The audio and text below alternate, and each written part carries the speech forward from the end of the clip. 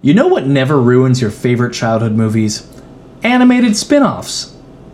Today on Writers Get Animated, we talk about animated spin-offs.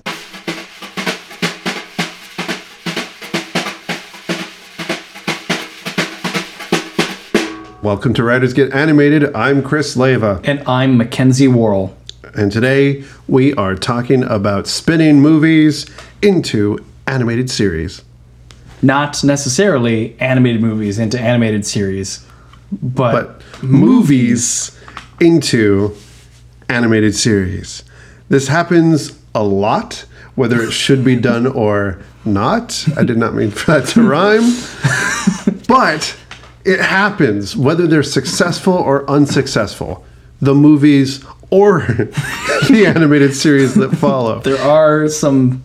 Yeah. There's some animated series that come from awful movies that beget wonderful animated series. There are some great, wonderful movies that beget really, truly terrible animated series. But it happens, and it's continuing to happen. So The Croods is turning it into an animated series on Netflix next year. And it's not 3D animated. Now we're going 3D to 2D. Which is crazy. That's what they did with Mr. Peabody and Sherman, though. So it's not offhand. But Wait, did they? Yeah. They also have Tangled coming out in 2017 on Disney Channel. That's coming, and that looks to be... I don't understand that. I haven't seen a trailer for this. It's coming out. There's artwork for it. Okay. Is it before? Is it after? It's Is it after. during? It's after? I think it's after. But they lived happily ever after. Yeah. Now we have after the after? Well, don't you want to see what happens after they're happy? No. Why not? I don't know. And that's the big question.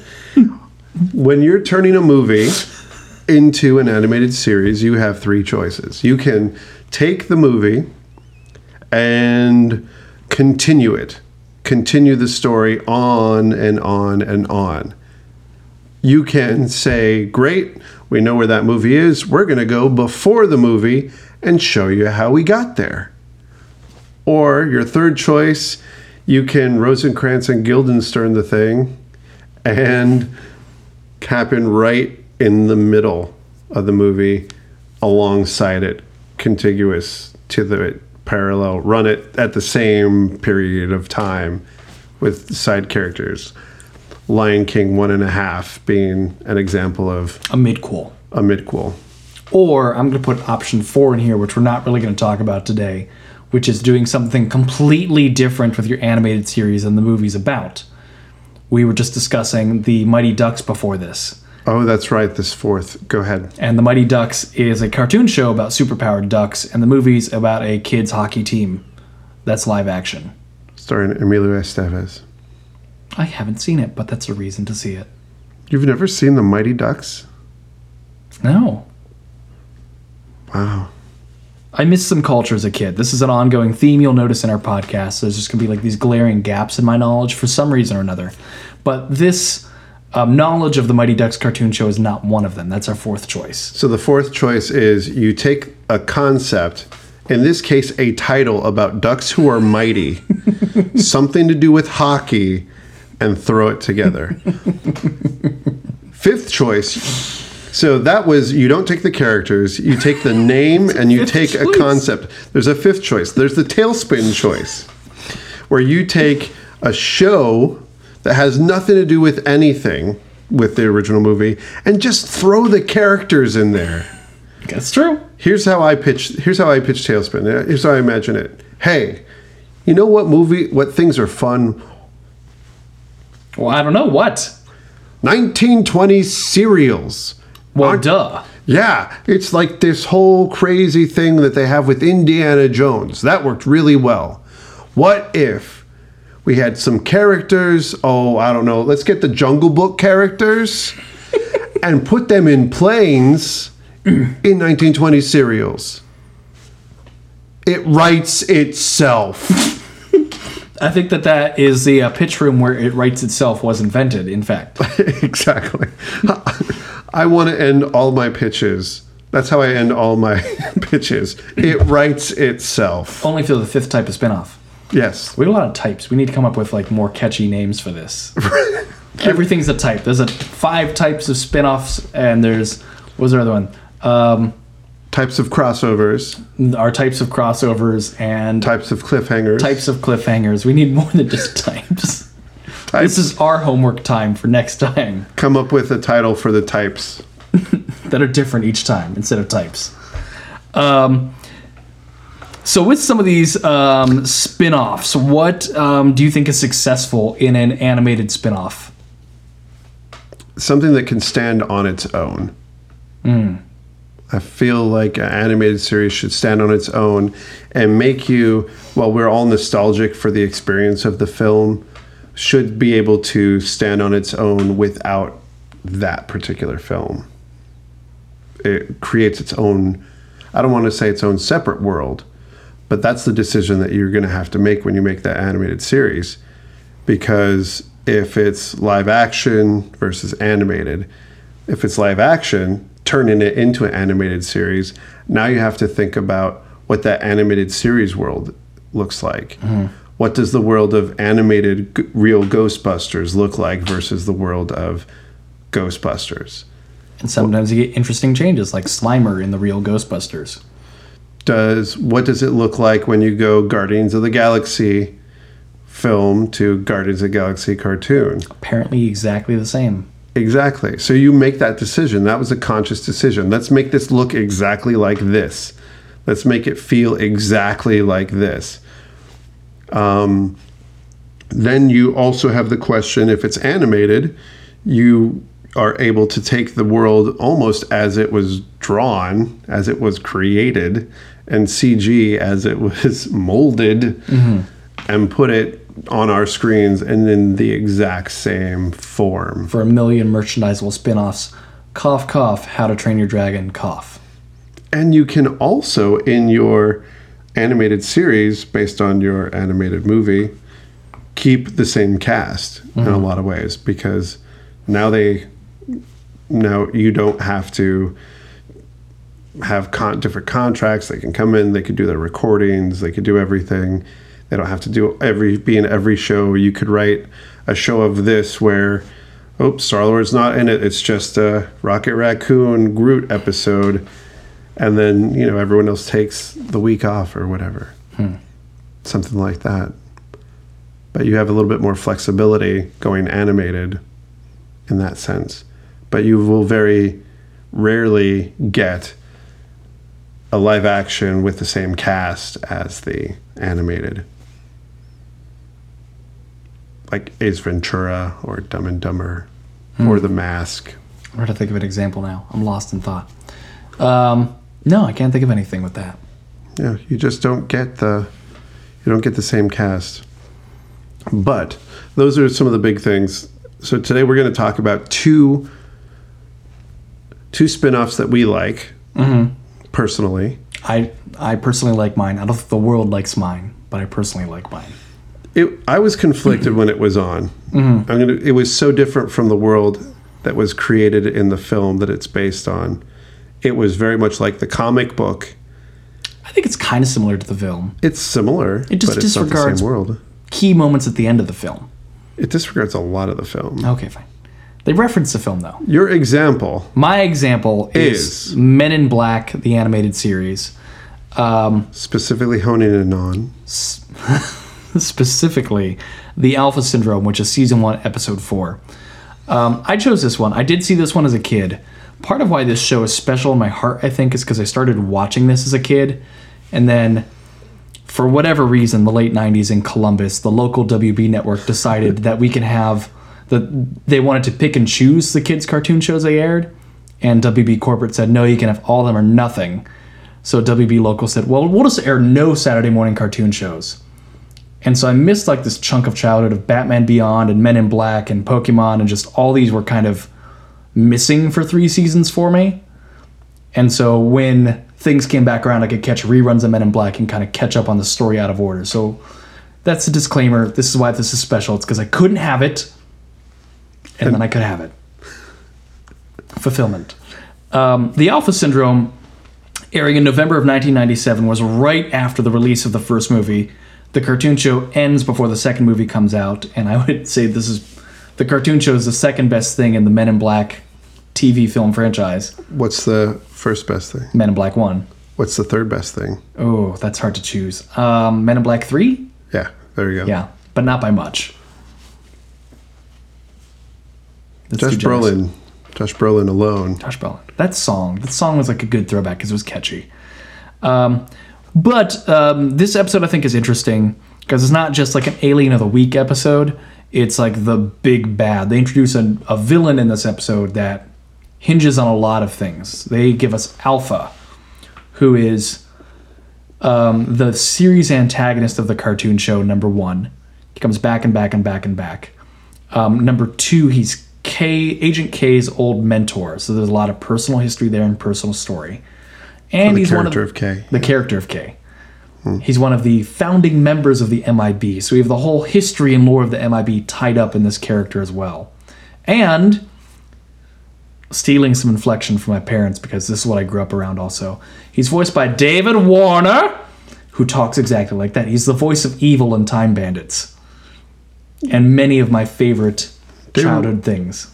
David Warner was the voice of most every villain in almost everything. He was like before Tim Curry was the villain in everything, David Warner was the villain in everything. Mm-hmm.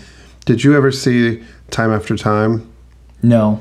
It's not animated. So if you have time when you're not watching our animated episodes that we're telling you to do, David Warner in Time After Time, where he plays Jack the Ripper, who ends up in the 70s. Okay. Because H.G. Wells has created a time machine and he ends up in the 70s. How have I never heard of this movie? This is exactly my kind of thing. It's David Warner, science fiction, and time travel. Yes. It's pretty remarkable. Okay. It's pretty remarkable. I have to take a moment of our podcast. Siri, remind me to watch Time After Time. It's directed by Nicholas Meyer, who directed Star Wars 2. I'll remind you. Thank you, Siri. Continuing with our podcast about animated TV shows. David Warner is a great voice actor. And he's part of what makes this so good and excellent. The main idea of why he's so interesting is like he found this illegal alien thing that can help him magically / surgically / scientifically graft other alien parts onto his body. Mostly heads, which is also confusing. And they grow back. So he's trying to become like this super being of all the best parts of aliens from around the universe. Well, what he says in his David Warner way, I'm not going to do a David Warner impression, but what he says is essentially he traveled the cosmos and it expanded his mind. Which is such a great line. And now I wanted to expand my body. You did a David Warner impression. I didn't mean to. I was trying to say the line. It's just so easy to do David Warner. And this episode has a lot of the charm of Men in Black the movie as well. It does. They're trying to get this heart back for an alien, but it turns out the heart's also alive. And there's like this cutesy moment at the end because the alien has 2 hearts. And they put the heart back in. They're like, oh, it's 2 hearts beating as one. Right. It's immortal. And it's immortal. It's just like it's got that wonder. It's a time lord that can't regenerate. Yeah. It's also like this sleazy, like Bronx of New York stereotype. I feel like he solicited porn. There was something about him that said, I think it just has to do with the... No, he looks like the skeezy shop owner from Futurama, the lizard guy. Right, that's what I was thinking. He felt very much like that, and I think that's where I got a he sells porn vibe from that character. It's a word we can say on our podcast. It is. It's an appropriate thing. The word. The word. Now that we've established that. I like this. This, I think, is a great episode. This carries on the spirit of the movie, even though it ignores that K left the MIB and he's back in the service, and Jay still is like underling. Yes, it completely ignores the last things that are established at the end of the movie. And then Agent L also. I like that we have a main female character. Agent L, I think, takes a very backseat kind of film noir traditional role in this cartoon series, which I have trouble with justifying. Because she's just very like, Hi Jay, I'm Agent L. What do you need today? Oh no, we're in danger. And she's just very monotone, and that's her shtick. So I have issues with that, but overall, I think this is pretty good spin-off otherwise. I don't know what your thoughts are on this. It threw me off, and I think a lot of the reason it threw me off is they chose what they wanted to keep from the movie and kept, in some ways, they took what was going on in the movie and they froze it in time, character developmental wise. And now that thing is frozen in time, and those characters are frozen in those characters' arcs moving forward. So it's like they haven't had those character arcs from the movie yet. So they're in an Arrested Development form. Yeah. It's kind of like an alternate universe sequel to the movie. Right. They can't make it to their selves that they were at the end of the movie. They're carrying on at this point where they weren't completely themselves. I enjoyed it, but it felt like something that didn't come after the movie. Like Emotionally. Do you know emotionally? Yeah. Thank you.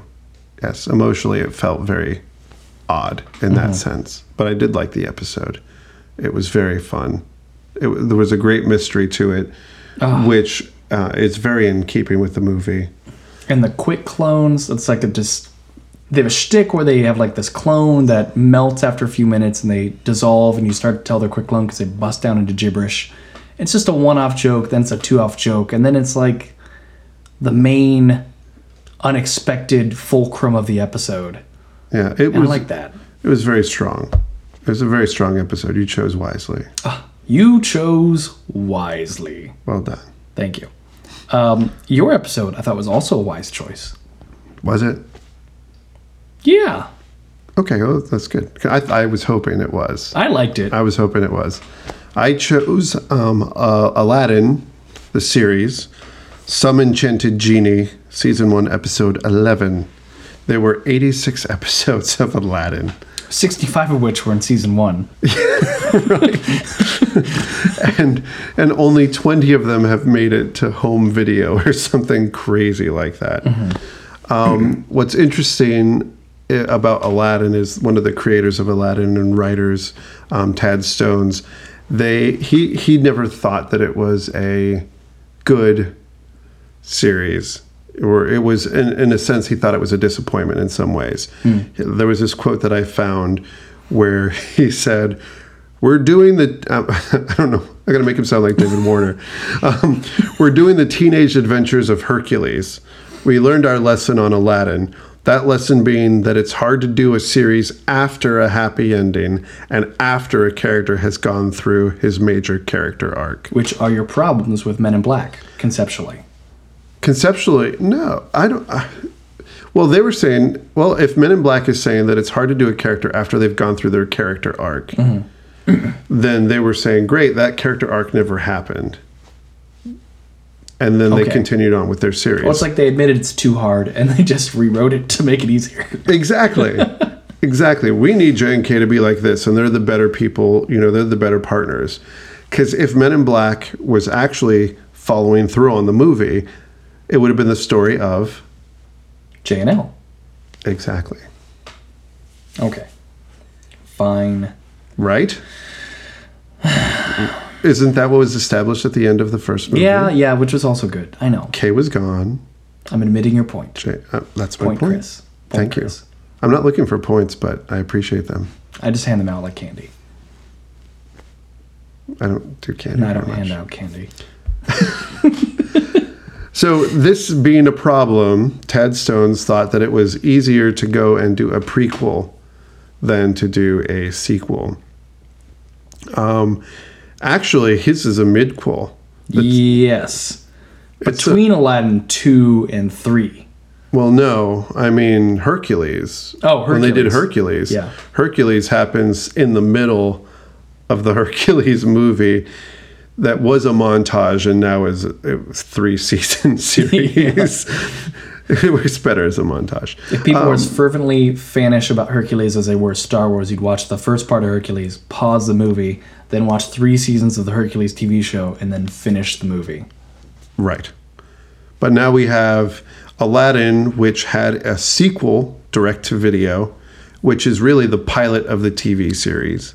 It establishes the world of the TV series. And that's the only good thing about that sequel. It establishes the TV series. We're talking about the return of Jafar with all the original cast back, with one notable exception. The most memorable part of Aladdin is no longer in Aladdin 2. But Dan Castellaneta does a really good job. He tries really hard to do a good job. I think he picks up steam in the cartoon show itself. He does. Yeah. He does. In the cartoon show, you can say, "Hey, there's a representation of the genie," not, "Wow, there's Homer Simpson trying to sound like Trying to sound like the Williams." genie. Yeah, so it feels like the character. He comes into his own. He's no longer inheriting this character. But it would have been interesting to have Maurice LaMarche, who does a really wonderful and interesting Robin Williams-ish voice, come in and do the genie. That was, I don't know what that was. I don't do Robin Williams. This is a different thing. This is Robin Williams as the genie talking about not bringing back people from the dead on our podcast, talking about not doing the genie. Right. Okay. That was a genie doing a terrible impression of the genie. A copy of a copy is never as good as the original. But what was interesting about this is 2 things. 2 things. You're limited to 2, Chris. Okay. 2 things that's interesting about this. One, if you look at the movie Aladdin and the movie Return of Jafar as the pilots, what we're establishing is a group of adventuring friends in a kingdom. You're establishing Aladdin and Jasmine, Abu and Genie, Carpet, and Raja. Iago. And Iago. And Iago. Raja you see like twice In the show, really? in the show. He's never really in the show. What about the Sultan? He's in there a lot. He's not there very often. Oh, man. He's not very often. But you end up with those main characters, and it's sort of about Aladdin and Jasmine and their romance, but you also get to explore other characters, and other characters get to shine. So when we get this, we're looking at Genie, and they're out in the city, and they're chasing after this new villain, because part of what a Return of Jafar did is they got rid of Jafar as a possible villain. Which is a great move for a pilot of a TV show. Yeah, kill the best villain you ever had. That's the best thing you could possibly do. Because then people won't be like, well, why can't he come back? Kill Jafar. It was brilliant. So you Which I end up- won't say much about Return of Jafar as a movie, but that was brilliant. And in Return of Jafar, you establish a second-hand villain who's not very smart, and you get the great Abis Maul. First name Abis, last name Maul. And love he Abis truly Maul. is Abis Maul. Who voices him? He's in a lot of things too. That's Jason Alexander. Yeah. That's George Costanza as a villain in Agrabah.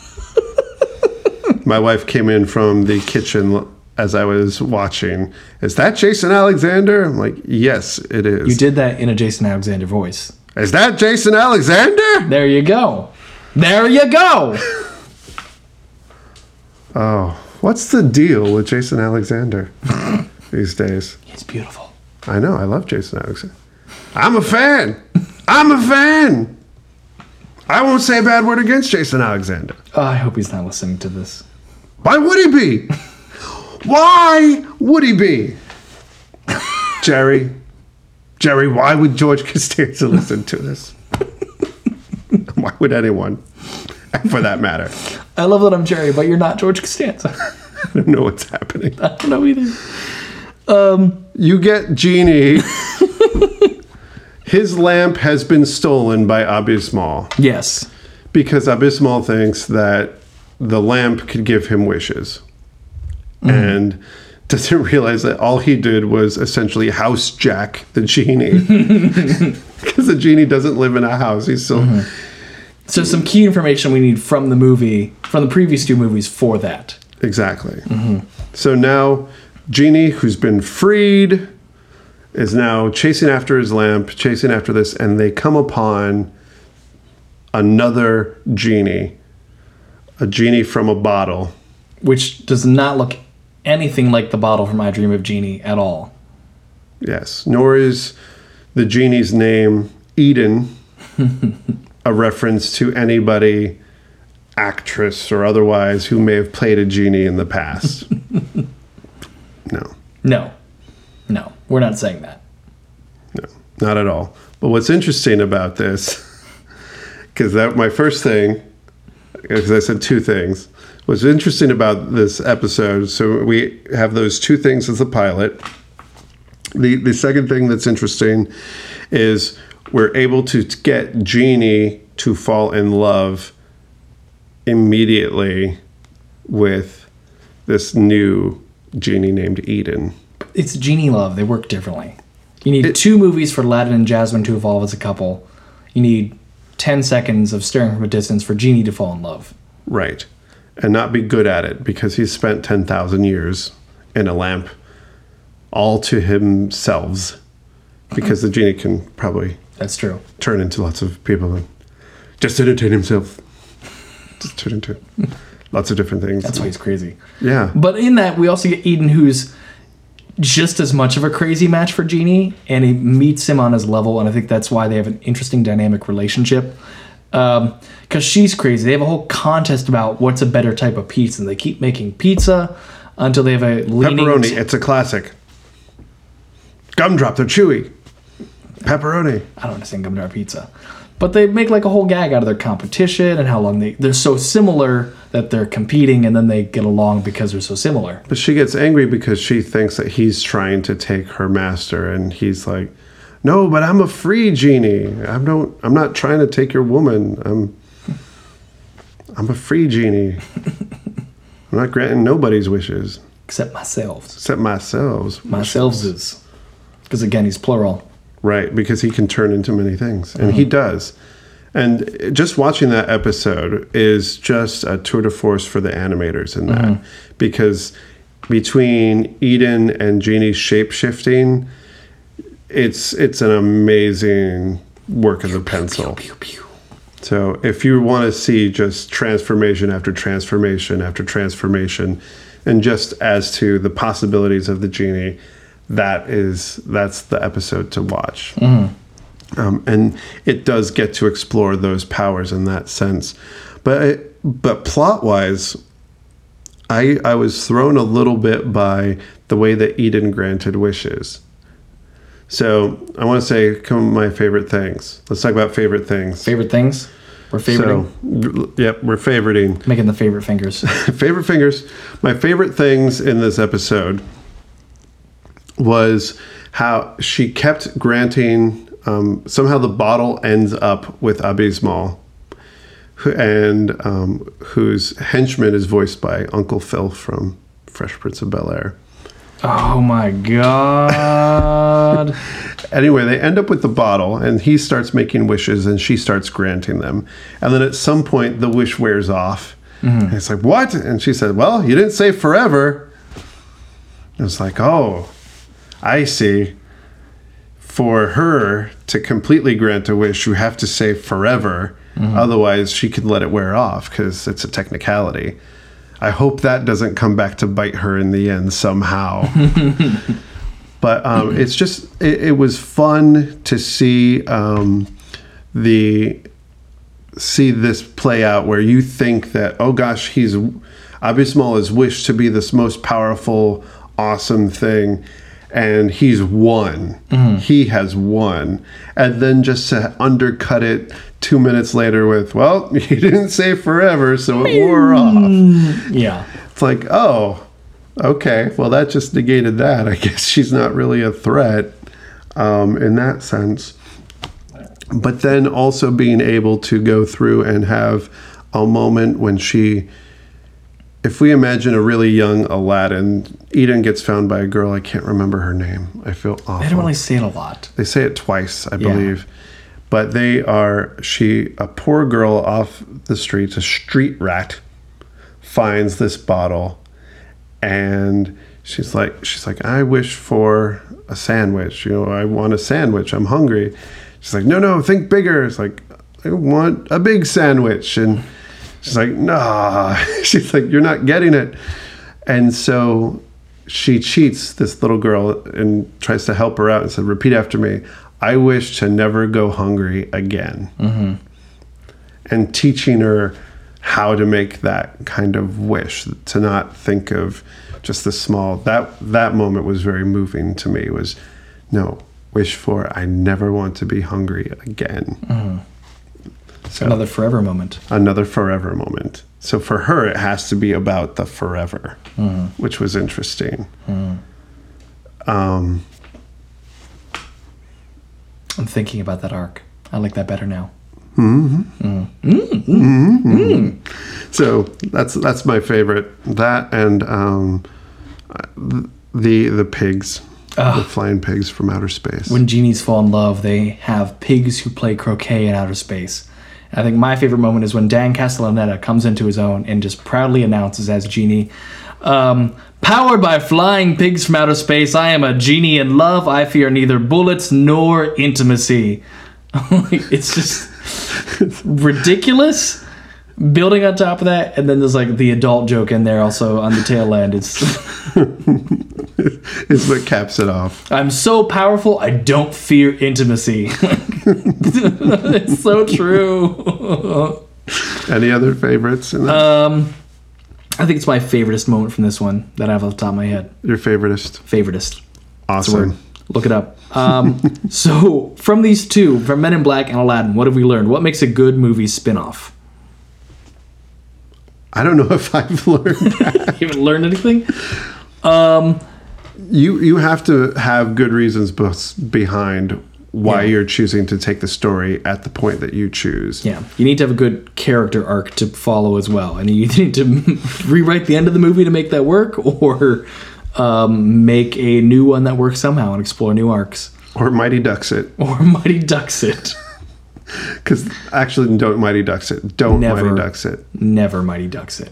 But whatever you do, try to David Warner or Tim Curry.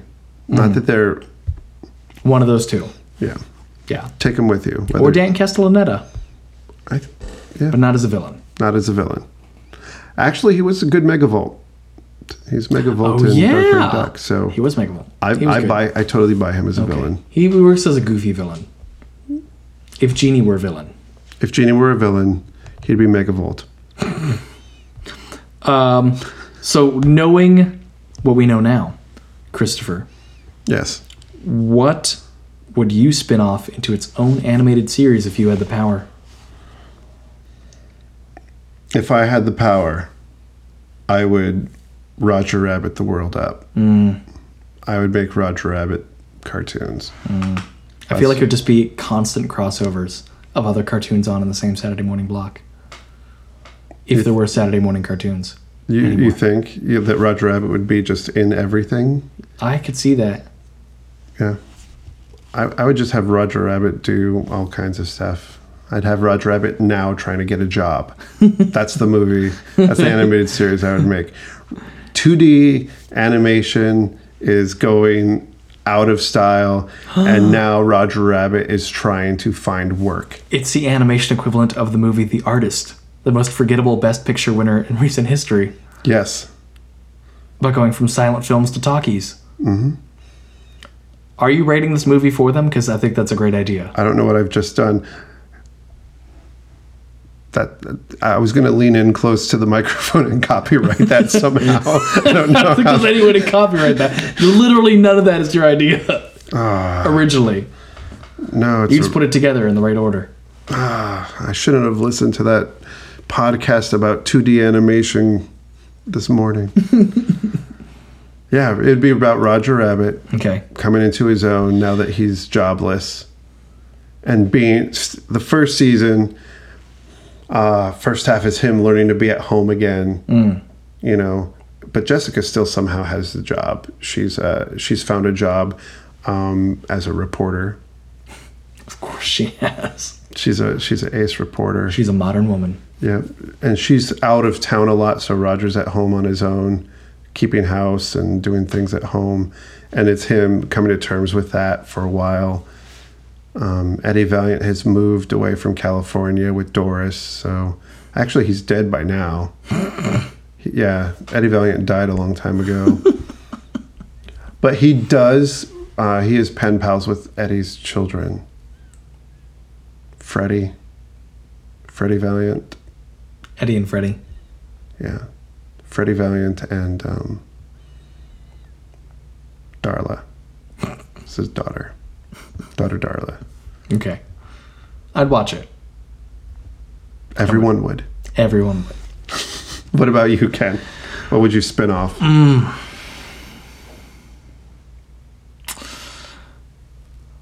Arthur Miller's The Crucible.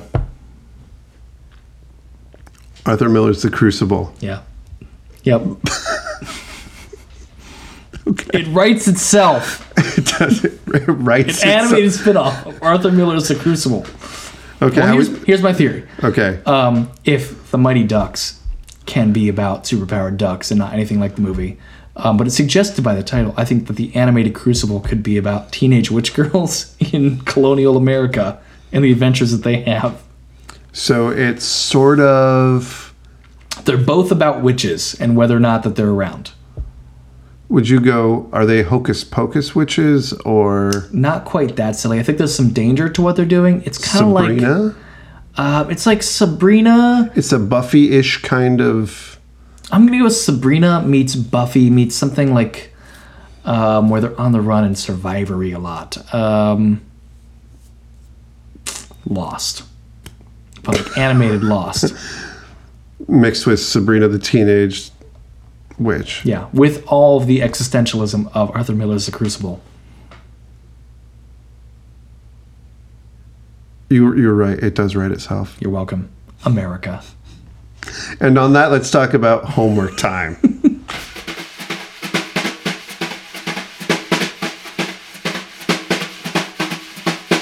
Your homework time. Next week, we're going to be talking about Scooby-Doo.